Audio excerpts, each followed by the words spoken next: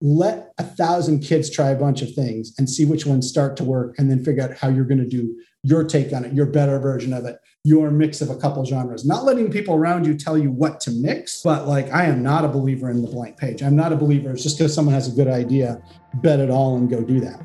I think you've got to be much more cold-blooded with that. Hello and welcome to the podcast. My name is Katie Kuffel and I'm joined by Brett Novak, Liquid and Grits CEO. And we had the chance to speak with Bill Mooney, who was the former studio vice president of Zynga from 2008 to 2012, leading Farmville, Zynga Poker, Mafia Wars, and other apps during their peak DAU numbers. He is currently the CEO at Proteus Games, a new venture in mobile gaming. Today, we ask what makes a game stand out from the pack and how to know a good bet when you see it. How do you find new strategic opportunities in the gaming space and have the wherewithal to follow through? Bill speaks to the importance of curiosity when confronted with trends you don't understand, how to stick to a vision without partners, colleagues, and peers diluting it, why we can't get enough of TikTok's extremely niche content, Roblox, and much, much more on this episode of Creators at Work. So let's talk about Roblox. So the thing about Roblox that's interesting is everybody's always sort of wondered for the last, 25 years in consumer internet, if you let people create UGC, would any of it be any good? And the answer for Roblox is, when I was there were something like 50 million monthly users. 1 million people had made at least a basic level. And of those, probably 40 people could make stuff that other people liked. It was deep concentration. And these were kids, but who could actually make stuff? And now the platform has grown up, but it's a vanishingly small percentage for an audience that, kids making games for kids is relatively forgiving of stuff like production value, but making something that was fun and compelling was small. So when you see stuff like Manticore and other companies, Roblox has 17 years of developing that. And I think it's very difficult to compete with that because, they're hiring people. They've been hiring people for the last 6 years who grew up playing their platform. So it's this truly sort of independent ecosystem. And I don't know the exact number now, but 75 or 80% was coming from the web. So although Apple and Google are very important to them, they're akin to Epic in that they don't have to have those platforms in the way that the rest of game companies do. But fundamentally, in terms of valuation, if you look at it, the reality is EA pays high royalties on its best stuff. I don't know what the exact number is. I believe EA still is near break even or a slight loss leader on the NFL. And I believe they actually have to pay ESPN for it. So the thing with EA is that model has always been go out and get somebody's best IP and make somewhere between a competent and a very good game, and then go buy game makers in obvious genres at a premium. So it's a very stable model and it reduces a lot of sort of creative risk. But the reality is the margins are fairly poor. The game I helped create at EA was Galaxy of Heroes. And the game's been a huge success, but the economics on it are problematic, right? I don't know what the exact number was, but I used to sort of shorthand it as EA would get $1, the platforms would get $1, and LucasArts or Lucasfilm would get $1. Right. And that's not bad. But then EA's, not only paying for the right to make the game and spending all the UA, but that's not that great a model. Whereas with Roblox, they, I suppose, have to pay the platform, but their economics are so much better. And their content, those are kids who literally have grown up bonded to the platform. And even though having familiarity with it, coming back to it it has a lot of subtleties. But I really think the thing with it is, the only equivalent is Minecraft. And the difference is that Roblox, ultimately, there are lots of games like Minecraft, but they've just captured the great majority of kids. So let's put it this way, I'm glad that I had the shares that I did in Roblox versus the shares in EA. And I'm still holding a big chunk of Roblox because I am bullish on it long term. I'm bullish enough that I'm spending my own money making games for it as well. But yeah, it is the one, it and Epic are the two things that have such footprint that they are not reliant on other people's platforms. And you see it, Epic, basically fighting hard with Google and just telling Apple that it wasn't going to play. And Roblox, obviously the huge explosive growth on the platform, as I understand it, I know it was because they went into mobile. And that's where all the girls came. Because when I was there, it was like 80-20 boys and girls. And then once they were on mobile, it's more like 50-50. All these numbers, I'm sure, are readily available elsewhere. But yeah, that's the thing. It's a fascinating platform. And it's a really slow burn. It's a 17-year-old company. That's the one thing that's super interesting about, one of the things about Roblox is how old it is. And But I think in general, the game industry from the outside, everyone said it's hits driven, it's flash in the pan type business. But I think that rhetoric's just got to go away, right? I mean, Roblox is a perfect example of it. Even Zynga and King and Supercell, these companies are relatively old at this point that it's really not. I mean, this is established business where the companies that have been around that have strategic advantages do well. And the other thing that's interesting about it is UGC, which you touched on. And I was talking to a relatively big company in the market recently about UGC. And I can remember the conversation clearly because I got back, well, it's really hard. And we have a motto at Liquid and Grit that hard is good.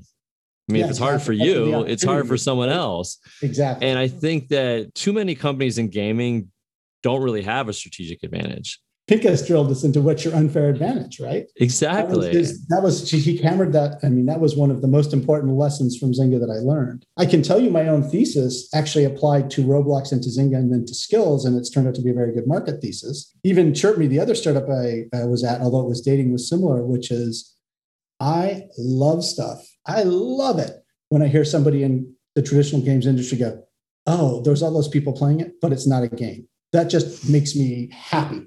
Right. I just see dollar signs, an opportunity and fun in sort of taking a contrarian position to that. It's sort of like those are black swans sort of mixing in bad business terms. I love it. Nothing makes me happier than some 35-year-old hardcore gamer being like, Roblox is crap. That's not a game. Farmville sucks. It's not a game. This stuff is garbage. I just love that. And when I hear that, I instantly move towards it. I mean, I went to Roblox for that reason because it was the same thesis as Zynga. Right. I remember when I first had that interview at Zynga, I was talking to a buddy, somebody who recruited a bunch of us, and he was telling me how many people were playing it and that they were making money on poker. Went for a hike with them on a Saturday, spent Sunday doing research, interviewed on Monday, accepted the job 15 minutes in, and started 2 weeks later, which is as fast as I could humanly get out of my current job. I waited till my boss was back, finished 2 weeks later on a Wednesday, and started Zynga on a Thursday, just because the opportunity was there. And Roblox, it was a no-brainer, but it was just like, here's 50 million kids playing. They're buying on the web. Everybody in traditional gaming thinks they suck, but they've got 50 million kids and they're making money. Plus, if you have kids, I mean, the market research, I have 3 boys. And I mean, I love when I tell them that they're going to watch TV. And this is exactly how they respond. And then another one in the back goes, boring. Dude, I'm bored. Literally how much linear TV do you watch anymore? Yeah, I haven't watched TV in a year and a half. I agree. When I hear from finance guys, it makes no sense. That's illogical. I'm like, ding, ding, ding.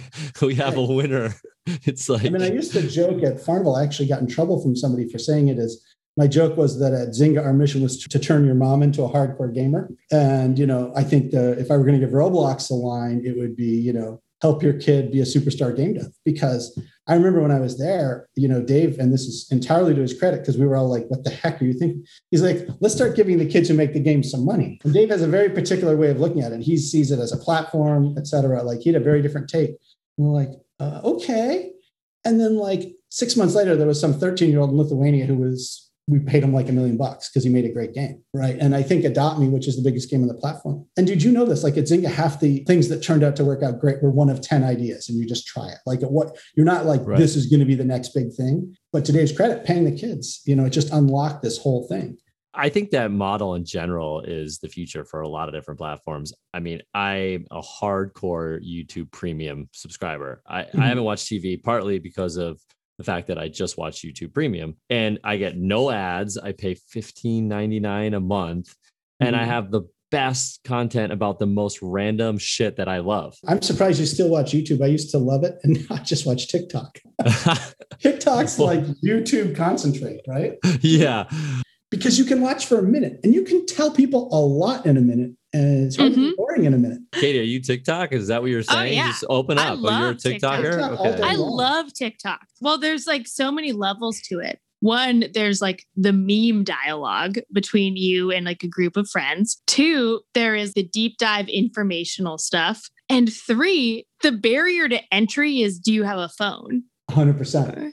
You can't even do high production value stuff almost. And so it's this great leveling that has created, kind of like Vine did way back then, this new language that everyone is down 100%. with. And then how do you get creative within the boundaries of this one thing? And you realize that when you give people limitations, that is when their creativity 100%. really shines through. Yeah. And I really think that is the same principle. thing Yeah. with Roblox. Well, and I can give you insight. Our understanding Please do. from our own metrics is the sessions are like 5 or 6 minutes long. They're really short on Roblox. Kids jump around. I forget the exact number.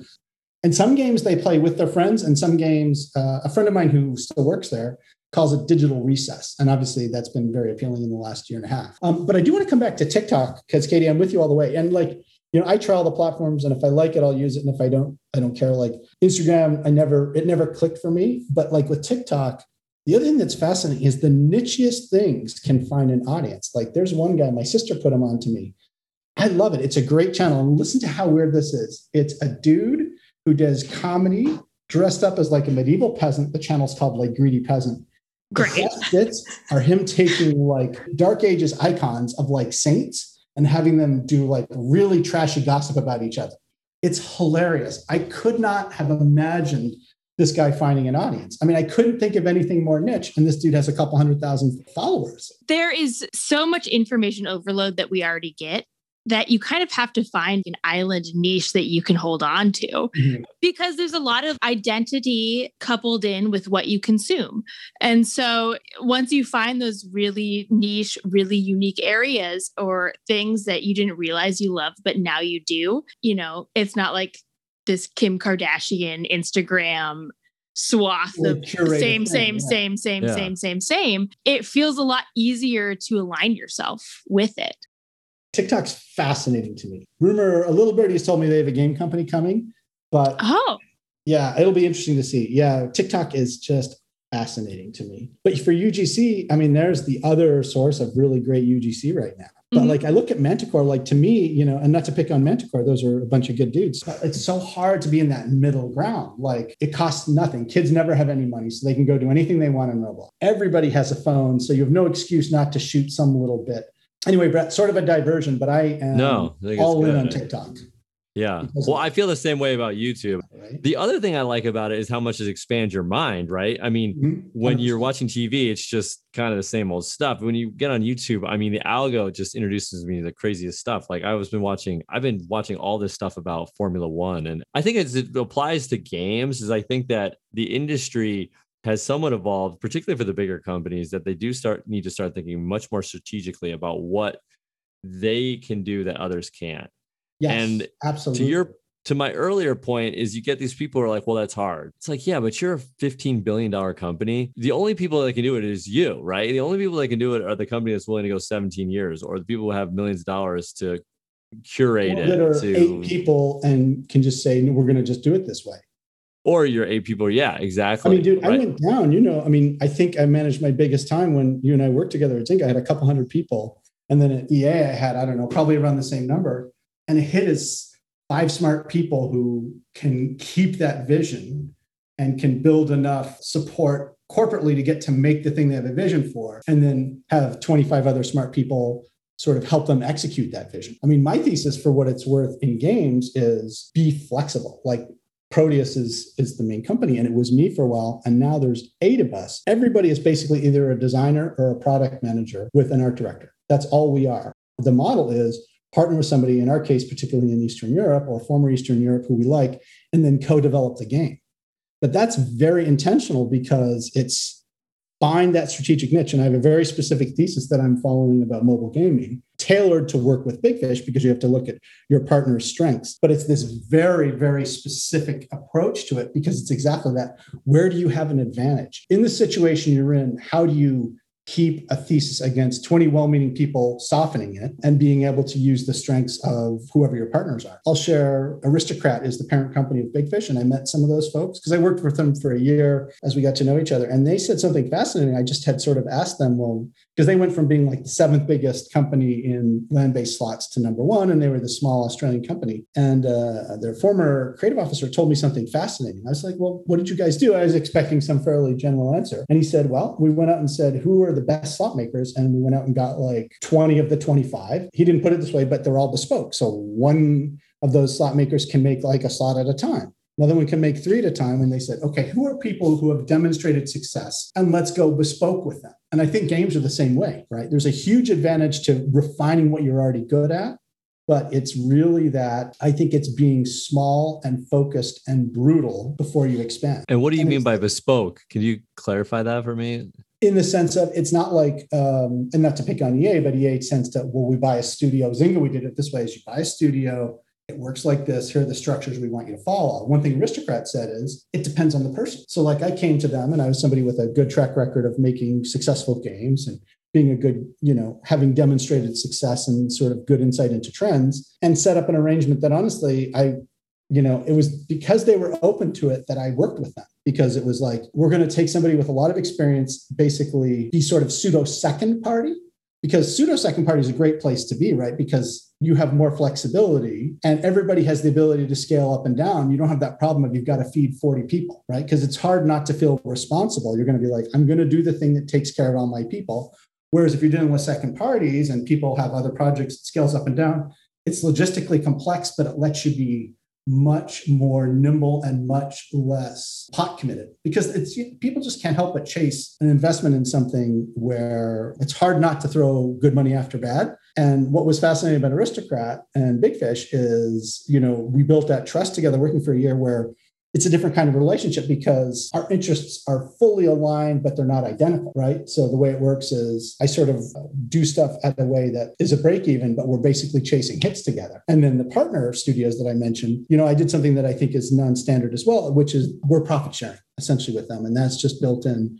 And so the nice thing is it aligns everybody to chase a hit.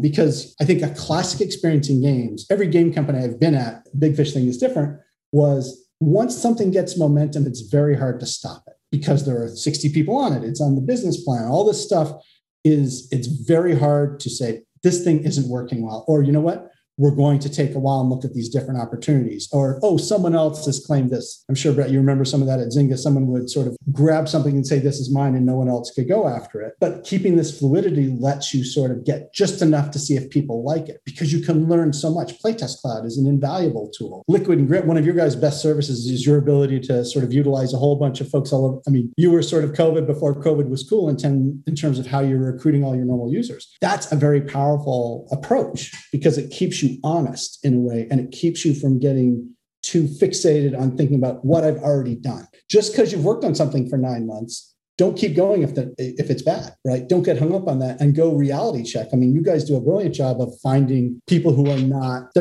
they're going to give you a relatively straight answer. People in a focus group, I mean, you can get a straight answer, but they're tending to be positive. I mean, you have figured out, and I won't give anything away on the call, some very clever ways to make it, to be able to do that kind of bespoke, thoughtful work in a way that doesn't create that echo chamber, because your people don't care and you care, but you care because you're giving an honest opinion and you can tailor it up or down. Is that making sense? I feel like I've gone on for a while. I hope it's holding together. Yeah. When you're in a large organization, it's so hard to be innovative. And this is similar, I think, to what you're saying, because innovative ideas are going to be ideas, but when you tell 50 people, 25 of them are going to say that's ridiculous. And then you've got all these forces that go into designing a feature or a game, right? You want the CEO to be happy and you want the game designer to be happy. You don't want to step on too many toes. All those things are now making compromise. You're basically getting closer and closer to the mean of design. Yeah. The best example of this is if you ever named a child. You think of a name.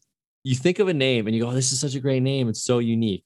Go online and look at the trend of that name, and you'll be blown away to find out that your unique little name is now on the massive uptick. Yeah, and what happens is you name your kid like Zexton, and he lands in kindergarten and there's 5 Zextons in class with him. And you're like, how the heck did that happen? I don't know how Zexton. And it's because all these forces are getting applied to your brain. And what you think of as a unique idea ends up being this basically non-unique idea. And so the more people that you basically round up to create an idea, the more likely you're going to get to this idea that's kind of a similar idea to everyone else's. And I think you're somewhat talking about that was when you're in these large organizations, you may start out with this innovative, cool idea that if you stay strong to it, you're probably going to get fired. So what you do is you start compromising, and then all of a sudden it's basically just a little bit different than the last game you produced, right? So you strip away all those logistical things, and then you can kind of stay true to your thesis. And that's why the startup model works, right? That's why you don't see Uber coming out of Google, right? You see it coming out of one guy who's got this idea and is going to stay true to it. And you've like logistically basically on that. You can't, I think it's very difficult to succeed unless you have it. But there are 10,000 stupid ass startups for every one that turns into a unicorn. I agree with what you're saying. Too much groupthink gets it. But like in my own case, the current company is somewhat different. But like I never joined stuff before an A because the risk reward was just too out of whack, right? So like one of the unfair advantages I want is I want someone funneling those 10,000 ideas, and then how can I do my own twist on it? I don't care what the other people around me are saying on that, but I also, using the design thing, there are 2 million games on the App Store. Coming with my weird one, I would much rather sort of hunt within saying, here are a bunch of ideas. I see traction here, but not having to just pull that crazy idea out of your head. Like the Roblox games, which ones work? Let 1,000 kids try a bunch of things and see which ones start to work, and then figure out how you're going to do your take on it, your better version of it, your mix of a couple genres. Not letting people around you tell you what to mix, but like I am not a believer in the blank page. I'm not a believer it's just because someone has a good idea, bet it all and go do that. I think you've got to be much more cold-blooded than that. Well, what you're talking about is that core thesis, which I really like, right? And I don't see that enough when I talk to people who are starting gaming companies. But it's like, well, we're just going to throw out a couple of games. And I'm like, well, dude, I mean, the odds of that hitting. Companies like that. I want to do a startup where I can startups. Exactly. And I'm sort of like, dude, have a core thesis. Like you think this market, I'll give you examples. Like you think the word apps, for example, I've always found to be a category where games pop out of nowhere. Like they can grow just massively fast due to their virality. Okay, go into there and do 10 hypotheses around that, but they'll be like, well, I have a casual one, I have a word one. You're basically just 3 shots in the dark in different. Exactly. You got to limit the risk. Out of a hat instead of something from a thesis. Right, like exactly. A very, very specific thesis. I mean, I can say using Zynga versus EA, Roblox is a very different animal. At Zynga, we won because we were better at distribution. We saw games that were working. We made our version that we rapidly could make better than other people. But we won because Mafia Wars beat Mob Wars because we got more traffic faster on Facebook. It wasn't that Mafia Wars was magically better. Zynga won at first because it got distribution. We were better at getting traffic on the platform before Facebook tightened up. And along the way, I think Mike Verduis, who I would point to as the credit, half of the people he bought were good, which is a great ratio for buying stuff. So we had distribution advantage, and then we were capable of making good product. And I think we started to fall apart later because I used to call it, I loved it. All these guys who had come in from EA whose asses we'd just been kicking for 3 years were like, no, let me tell you how to make a game. Now, what's interesting is I know Frank Gibeau, like the leadership now, and Frank's a very smart guy, came in, and what they did is they took EA's real model, which is let's go buy premium, pay full price, and then be professional about how we deliver it. Because Zynga's growth in the last 3 years, I believe, I'm almost certain, is overwhelmingly buying Graham, the Merge Gang. It's been a story of excellent acquisition. That to me is the entire story of Zynga's market cap tripling. That is actually the EA thesis. So Zynga started as winning on distribution, started being a sucky EA, and later came back to being a good EA, which is go buy premium and make sure everything you do is at least a B+, right? I think it's hard for EA. The thing about EA is, I think they might disagree. There are very few A+ games that EA has that they didn't buy, but they very rarely put out something that's not at least a B. They're not going to mess up your high quality IP. And that's been a valid model. The problem is the margins suck, but it's a relatively good business. They've also taught people like Marvel and Star Wars how to do it, where you just pay your share, and that way Marvel doesn't care. It's like whatever it is, 15 or 20%. And that's a valid model for getting audience because people already like that thing, but you still have to have all the resources on it. I mean, I can only think of a few games that come in and are revolutionary in an interesting way. I mean, you look at Fortnite, it's a really good version of somebody else's game. You can see where it comes from. Right. And that's okay. Let's not pretend to be more than we are. There were some companies when Zynga was there that, were too clinical. You're not going to make a game by which of 200 shades of blue tests a half a percentage point better. So there's this tricky left brain, right brain balance. So, I mean, I have a very specific thesis about where opportunities can be. My conclusion is if you want to make interesting money in mobile for a living, you need a publisher. That's my own opinion, because the acquisition is just so unbelievable. I mean, trying to get lightning in a bottle being one of those 1 in 1,000 games that gets traction on its own. A great business if you want to do it for fun. Do it as your hobby, do it as your side thing. Awesome. I would never, ever, ever give somebody money to start a business like that, because it's just too hard. Even if you're great at making games, so what? Unless you have some distribution play, which I think is what we'll see. I think it's what we'll see because of what's going on in IDFA and everything right now. I think you're going to see the next. I mean, we know Bill Gelpy well, and I'm trying to get him on the podcast, but the Rocket Games play, right? They had a distribution. They did ASO on Android. That was classic distribution play. Right? And it was a distribution play until they figured out a product to make that was going to make them money, which was Viva Slots. In 5 years, they sold it for $160 million or whatever they did. And then it crapped out like 4 months later when Google changed the rules, right? Yeah. And that's not to pick on them. No, it's not. But I think distribution is a safe If you see a distribution advantage, you can win. There are a couple sitting there right now. I know of a couple that I just are right in front of me that I would chase if I had more bodies. This is a mathematical model, right, of gaming. You have enough people competing for it. There's big enough purses for the winner, and the risk is low. So it's just a matter of time before someone finds a different way to distribution. I mean, hyper casuals was basically a distribution play. 100%. Right. I mean, so it's sort of like a good example of it. And I think the main point is that the industry has been somewhat in the beginning thought of as product, right? And I think that it's matured to the point where if you're going to go into it with just the idea that you're going to create a great product, it's highly risky. I mean, highly risky. That's not a career. And the best case scenario is you make a game, it blows up, and you sell it. So you're talking about a 3-year window where you're going to make a game blow up, and you get bought by Zynga for $100 million and you retire if that's what you want to do. I don't have to make games. I've guessed right twice on Zynga and Roblox, and I've made plenty of money at other places. But it's fun making games. I'm not going to bet my house that I can make a game without distribution. Distribution plays are winners. There are a couple indirect ones, but it's risk tolerance. The other side of that is if you think it's purely product, I'm profoundly skeptical of that. I will say the flip side is I spent years getting good enough at design, because if you're not good enough at games, it's hard to make something good. And if you aren't good enough at making games yourself, it's hard to know who's good at making games. That sounds like a tautology, but it's not. Like for me, it took me about 8 years. I'd been someone who loved games when I was a trial lawyer. It took me about 8 years to really start to understand it. It took me really, I would say 14 years to get really good at making them. It just takes a long time. You have to play a lot of games. Like Brett, you came onto poker in part because you'd been an elite athlete and you weren't that big a nerd.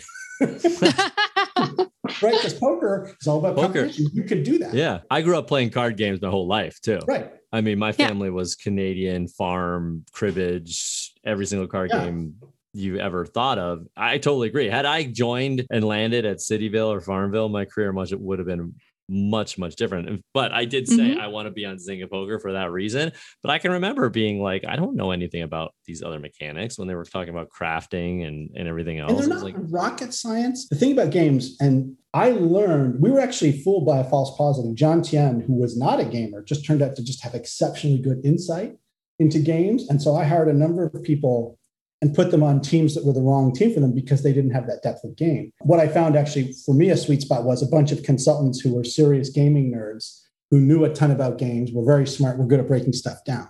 Guys like John Liu, Ian Wang, a lot of those folks were very effective because they coupled that sort of analytical rigor, which I think Zynga was spectacular at, but they'd also put in 20 years of playing stuff. It's not that you need that to have a success in games, but if you want to be, I would certainly say if you want to have a career in games and be serious about it, you're not going to be a good decision maker unless you've played a lot of games, paid attention, and been humble about it. Because the audience will tell you what they don't like. Players will tell you what they don't like.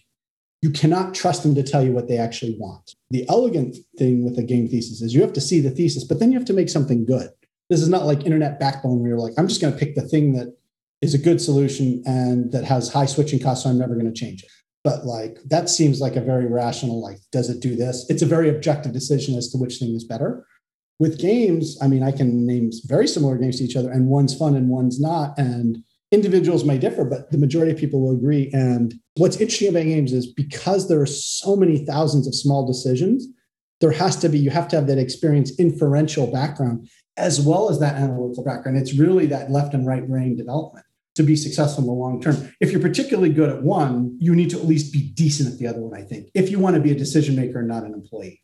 There's just so much, Bill. There's just too much. It's just too much.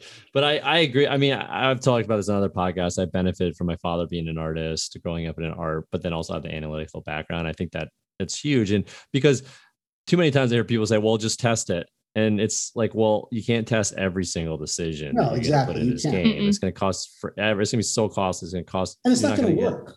And I find that too, just in the gaming industry in general, relative to, for example, my wife who's in consulting. I mean, they meet all day and they discuss and da, da, da. She's like, well, what do you do? I'm like, at the end of the day, you release a game and it does well or not. And I'm giving advice to people who are doing that. So it doesn't matter if they like me or not like me or meet with people or I have a connection or I've worked with them for 10 years. If I'm giving them bad information and then they release it, they're going to know. And they're not going to care that they have this relationship with me. She's like, oh, you got to form relationships. I'm like, yeah, that helps. It helps me get in the door, but it doesn't help me. Important. Yeah. It's right opens doors. King hired me to start a studio because I'd been right about Galaxy of Heroes. They thought skills was interesting, and because I'd been at Zynga, not because they thought I was the most fun guy. I mean, and you're right. And like your business is a perfect example. The relationship might get you the first chance, but it doesn't matter if you're right. A lot, people will use you, especially for you, because you're literally, liquid and grit. You're there to sort of offer a dispassionate opinion on a thesis, right? And it's better. The more right you are, everybody then clamors for him. I mean, that's been your experience in the last few years, right? Yeah. And I think the other thing about design that I think is so important that we touched on a little bit, making decisions about what you invest in the game, I think is so crucial and is somewhat overlooked. And a great example of that is what we talked about with TikTok, which is content quality, right? So many times when you get someone who doesn't have a lot of experience in games, they think, oh, if we make a high quality game, it'll work, right? If a classic example is redesigning the lobby of Zynga Poker or something like that, right? Like if we make it look pretty, it'll make the net metrics go up. How to lose half your audience. Exactly. How to invest in a 3-quarter project that's going to drop your revenue by 20% is make your lobby look prettier. And it's a great example of when we see a lot of companies come in. I think Huge Casino is a great example of this. Like they just doubled down on social. And if you look at the game, you're like, wow, man, there's some things that don't fit. The text is like wrapping around the header. It's like all these, their slot machine mechanics aren't great. They're super simple. It's like the same, but they were just like, we're doubling down on social. That's our thesis. Our thesis is people want more social, even deeper social and clubs and collaboration.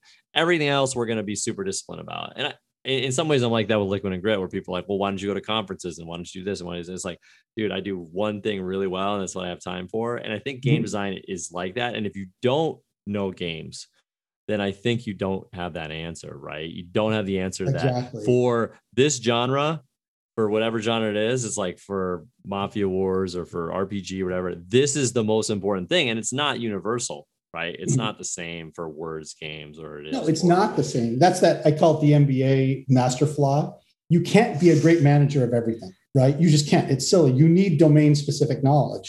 I'll say a point on this is you can get good at games. A smart person who plays games and asks questions, you can get good at them. If a game's very popular and you don't understand why, it's your fault, not theirs. Design Home, for example, is a game that people have undervalued for years. Design Home and Covet Fashion. Those games should have had so much more competition. I'm not chasing those two. I am convinced it's because a bunch of dudes looked at it and was like, Pinterest, dudes, it's just a whistle that dudes don't hear, right? They're like, what? It's just a game about fashion. Let's look at something else. Yeah. Like, oh, you guys don't understand. 8 years later, the thing's still growing.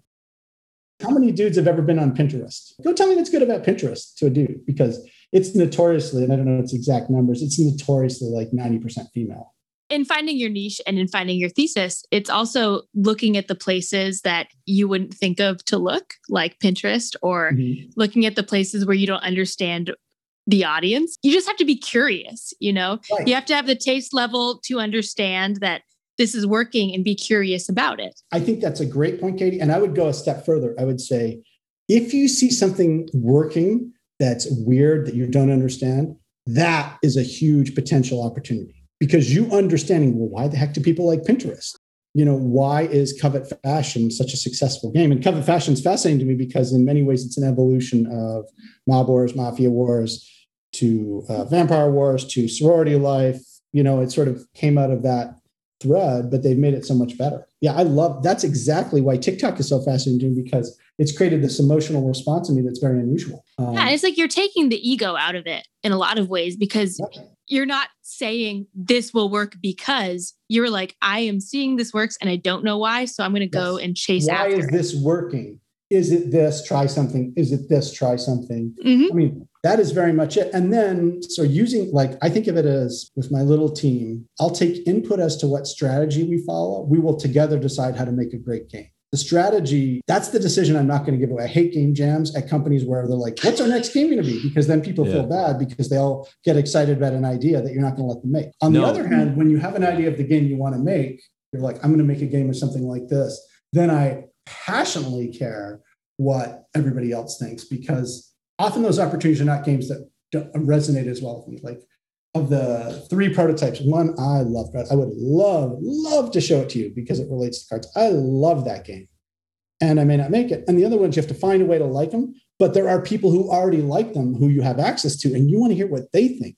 And you want to figure out, in one of the ones that we're working on right now, I know the thing I've always hated about that genre that I'm trying to fix, but I also want to make sure I'm balancing with things that people love about that genre and not leading it too far. So yes, and the way I say it is, if everybody thinks it about your game or a game, they're right. So if you love your demo and everybody plays it and they don't like it, they're right if everybody says that. If you do some game you don't understand, but everybody likes it and it's getting popular, they're right. And it's that counterfactual. I mean, I'm convinced that most startups, there is a fundamental skepticism that I think is very effective in Silicon Valley. Something sucks or something works. I don't know why. What is going on? How can that be taken and made into an opportunity? Typically for business purposes, but even socially. And I think you learn this lesson in games because you get so many reps, right? Which is that the quote I always say, the more I work in this industry, the less likely I think my intuition is going to be right. And I thought that expression was just great, because the perfect example is when Clubhouse was getting huge. I mean, I was looking at it and being like, I can't stand this. It's just bothersome to me. I'm trying to get my work done. But I can remember talking to the CEO of Merca, and I said, well, this is probably a good indication that it's going to be successful, because I'm not on Twitter. I can't, same thing as Twitter. So it's like, just because I think it's a terrible idea and I'll never use it, actually to me is somewhat of an indication that it might be a good and a big success. Because you're seeing people use this thing enthusiastically and it grow that you don't understand. Right. Yeah. That's so it's like, but you wouldn't have cared about Clubhouse if they weren't growing and people weren't bugging you to join it. Right. Yeah. Right. But it's like detaching your own opinion and thought or preferences from your knowledge of product is what makes you a great product manager. And then the ability to see somewhat next big things is just, I mean, I always tell the story about Zynga Poker. New GMs would join and they would tell me, have you tried real world prizes? And they'd come over to me and I'd be like, yeah, we tried it and it sucked. And all they said is, I want more chips. I don't need another house, right? I don't want another car. I have one, right? It's just like, or the $1 package. And we've said this on the podcast before, which is like, yeah, this is ridiculous. We want $1,000 package. Try that. And they're like, what? Who pays $1,000? I'm like, exactly. A lot of people, Mafia Wars had its wire transfer program. I always loved that. Oh, yeah. It was a great one, right? To me, there are 3 theses about how, if you want a career in games that's successful. And one of them is bad and one of them is hard. So I think you can either be awesome as an individual contributor in some capacity. You can be excellent at operating live services, or you can be very good at seeing strategic opportunities, getting good at them and following through. Being excellent as an individual contributor, that's wonderful. Go be a dev. If you work in games, great.